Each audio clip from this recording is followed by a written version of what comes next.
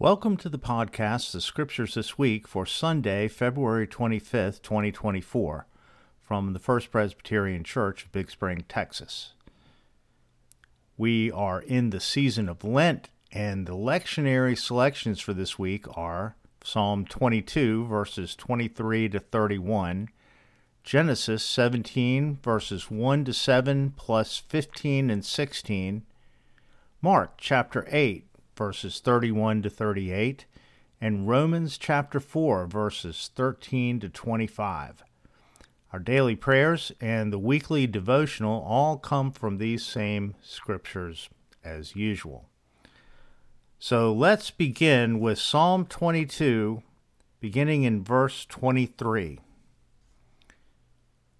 You who revere the Lord, praise him. All you offspring of Jacob, glorify him. Stand in awe of him, all you offspring of Israel. For he did not despise or abhor the affliction of the afflicted. He did not hide his face from me, but heard when I cried to him. From you comes my praise in the great congregation. My vows I will pay before those who revere him. The poor shall eat and be satisfied. Those who seek him shall praise the Lord. May your hearts live forever. All the ends of the earth shall remember and turn to the Lord, and all the families of the nations shall worship before him. For dominion belongs to the Lord, and he rules over all the nations. To him indeed shall all who sleep in the earth bow down. Before him shall bow all who go down to dust, and I shall live for him. Posterity will serve him. Future generations will be told about the Lord and proclaim his deliverance to a people yet unborn, saying, He has done it. Psalm 22 begins with the well-remembered lament, my God, why have you forsaken me? We didn't read the beginning section. We only started midway through. But Christians hear this lament from Christ as he died on the cross, and often do not know that that comes from Psalm 22. As used in the psalm, it is the opening of a classic lament psalm. There are two parts here. The lamentation runs from the beginning to verse 21, and the remaining verses offer thanksgiving and praise to God for resolving the trouble that brought on the earlier lament. The turn from lament to praise is the perceived divine answer to the prayer for salvation that happens right in the middle. Something has happened, or is at least believed to have happened, understood to have happened. God has delivered because God delivers. And that is a cause for celebration. It's an old narrative. It's the narrative of the Hebrew escape from Egyptian slavery and captivity. It's the return from exile 500 years later. It is the gospel that Christ taught and revealed. God sees our afflictions. God hears our cries. God acts on our behalf. We have only this particular section of the psalm for this week, but we should really step back and maybe consider the entire epic piece, because it's the journey of faith. It begins with a sense of abandonment and ends with joyful gratitude. It could be our affirmation of faith, grounded in the true identity of God. So now let's continue into our reading from Genesis 17. This is a conversation between God and Abraham. When Abraham was 99 years old, the Lord appeared to Abraham and said to him, I am God Almighty. Walk before me and be blameless. And I will make my covenant between me and you, and will make you exceedingly numerous. And then Abram fell on his face, and God said to him, As for me, this is my covenant with you. You shall be the ancestor of a multitude of nations. No longer shall your name be Abram, but your name shall be Abraham. For I have made you the ancestor of a multitude of nations. I will make you exceedingly fruitful, and I will make nations of you, and kings shall come from you. I will establish my covenant between me and you, and your offspring after you, throughout their generations, for an everlasting covenant, to be God to you and to your offspring after you. And God said to Abraham, As for Sarai your wife, you shall not call her Sarai, but Sarah shall be her name. I will bless her, and moreover I will give you a son by her. I will bless her, and she shall give rise to nations. Kings of peoples shall come from her.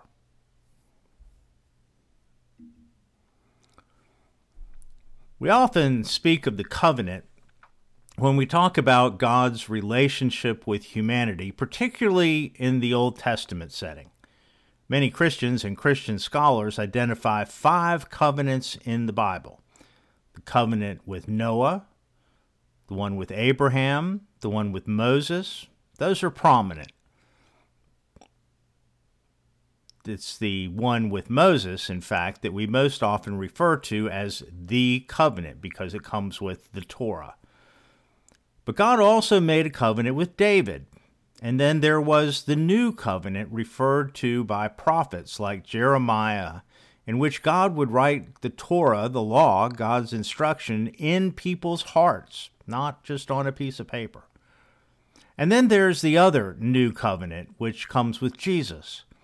You know, in the Eucharistic words of institution, Jesus pours the wine and says to the disciples, This is the new covenant in my blood, which is shed for you. Now, last week we read the Noah covenant, and this week in Genesis 17 we get the Abraham covenant. The Noah covenant really required nothing of Noah, so maybe it was more of a promise than a two-party contract. But the Abraham covenant requires something of Abraham. It requires that he, as a human partner, to walk blamelessly, just like Noah had done in his generation. If Abraham does this, then God will be his God, and great blessings will follow. Initially, in God's monologue of chapter 17, the covenant is only with Abe, but then it gets broader. It goes to Abe's offspring, and then ultimately to all generations in Abraham's lineage. We might consider the legacy of promises made by both partners to the contract. All through the Bible, the people question whether God has or even can keep the promises that God has made. For Lent, we acknowledge that we have not kept our side of the deal. Now let's turn to our third reading, which comes from the Gospel of Mark. We are in Mark 8, beginning in verse 31. Then Jesus began to teach them that the Son of Man must undergo great suffering and be rejected by the elders, the chief priests, and the scribes, and be killed, and after 3 days rise again. He said all this quite openly, and Peter took him aside and began to rebuke him. But turning and looking at his disciples, Jesus rebuked Peter and said, Get behind me, Satan, for you are setting your mind not on divine things, but on human things. He called the crowd with his disciples and said to them, If any of you want to become my followers, then let them deny themselves and take up their cross and follow me. For those who want to save their life will lose it, and those who lose their life for my sake and for the sake of the gospel, they will save it. For what will it profit them to gain the whole world and forfeit their life? Indeed, what can they give in return for their life? Those who are ashamed of me and of my words in this adulterous and sinful generation Of them the Son of Man will also be ashamed when he comes in the glory of his Father with the holy angels. A couple of things to start with here. We don't read verse 27, but in those verses, Jesus is asking his disciples, "Who do the people say I am?" And they answer him, "Well, it could be John the Baptist or Elijah. Other people say you're a prophet." And then Jesus asks them, "Who do you say I am?" It gets personal at that point. The other thing to consider is here at the final verses, when Jesus says, "For those who want to save their life will lose it, and those who lose their life for my sake will save it." There's two Greek words for life. One is zoe, which means your physical life, your living and breathing. And then there's psyche, which is your mind, your self-interest, your self-awareness, which is spelled Psyche, like psych or psyche.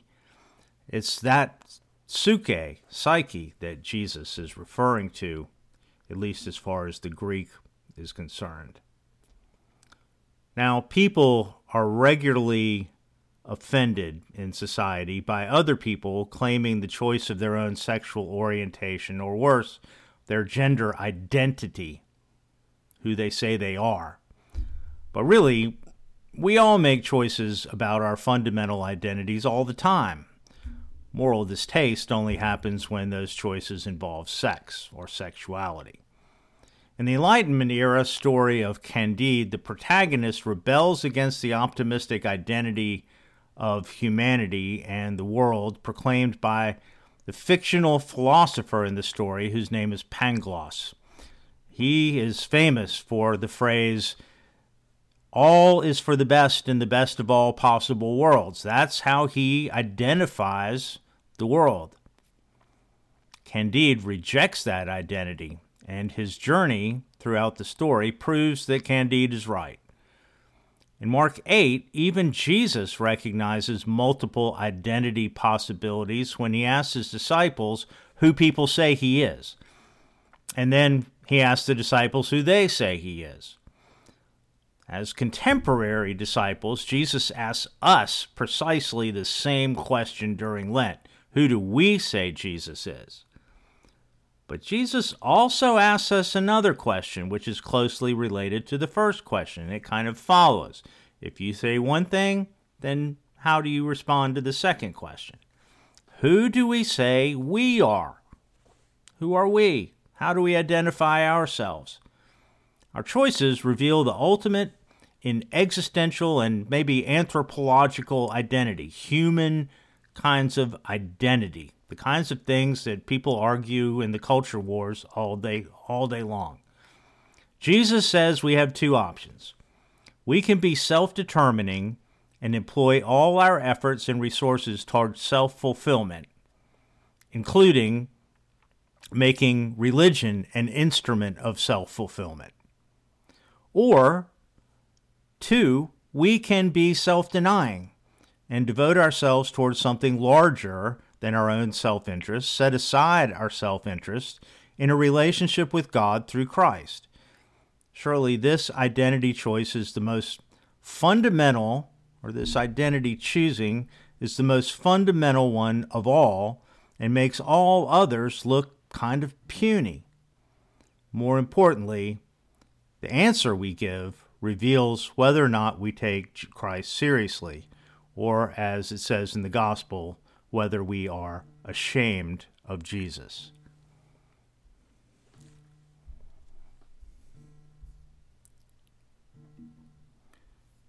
Now let's move to our final reading, which comes from Paul's letter to the Romans, beginning as the 4th chapter, beginning in the 13th verse.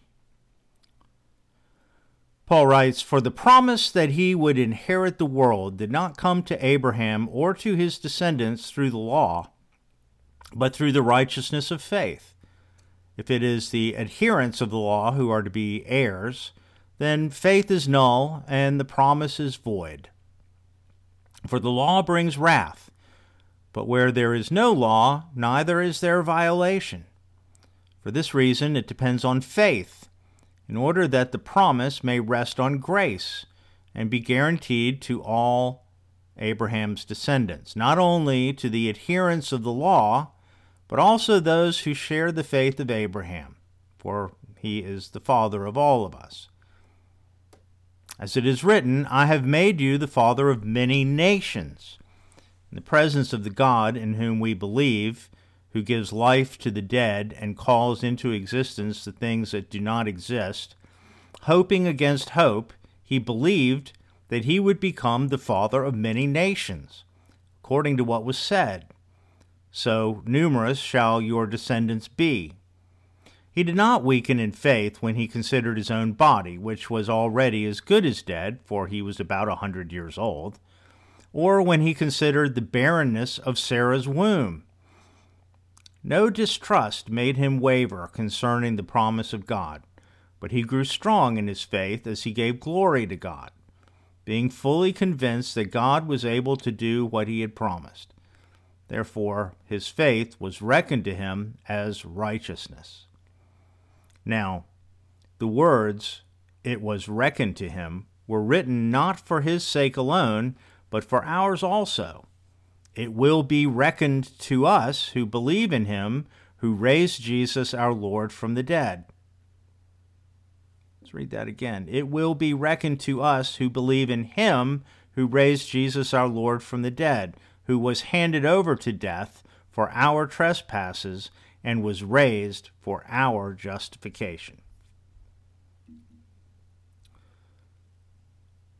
Former Yale Divinity School professor David Bartlett pointed out how frustrating it is to read Paul's letters. Paul didn't write proper essays that begin with a thesis and built in a linear way toward a conclusion. And that makes him the hero of all dyslexic people everywhere. Instead, Bartlett noted that Paul sticks wisdom nuggets into subordinate clauses randomly throughout his texts. Remember, Paul didn't deliver sermons. He wrote letters to react to problematic situations in congregations. So here in Romans 4, maybe he's figuring out the problem of how Roman Gentiles can have a true relationship with God without getting into the Torah or Jewish tradition. Abraham is an example of a Jew who did not live by those things, because he came before those things. And so how did Abraham have a relationship with the divine? Through faith alone. That was his only option. Abraham had faith, which was confidence, which was trust, that even though he was beyond the age, beyond the biological age of any ability to cause Sarah to conceive, and that she was beyond the age biologically to conceive or carry a child, Abraham trusted that God could make it happen. As Bartlett says, God could bring life out of Abraham's dead loins. All this happened before there was ever a Torah, and even before Abraham bore the mark of a male Jew, which was circumcision. Through Abraham, many nations came into being, and another definition of nations, it's not just a political entity on a map, but it means from the Greek origin, Gentiles. The nations are Gentiles. So through Abraham, God is the God of both Jews and Gentiles. And through faith, we can be people of the God who gives life. We can worship the God whose identity is giving life, which makes our identity faithfulness. So, do you know who you are? Or do you know who God is? Maybe you're someone who God hears and extricates from affliction. God is the hearing and saving God. Maybe you're someone defined by your faith in the God who can give purpose to human life through a divine vision. Maybe you're someone who is primarily interested in maximizing your personal interests, and you think God is pleased with that. in which case Jesus' words might be disturbing. Or maybe you're the other hand. Maybe you're someone who denies your self-interests, sets them aside for more enlightened interests, God's interests. Maybe you're just a person who is grateful that God imagined you one night long ago as he talked to Abraham beneath the stars. Well, in any event, Godspeed.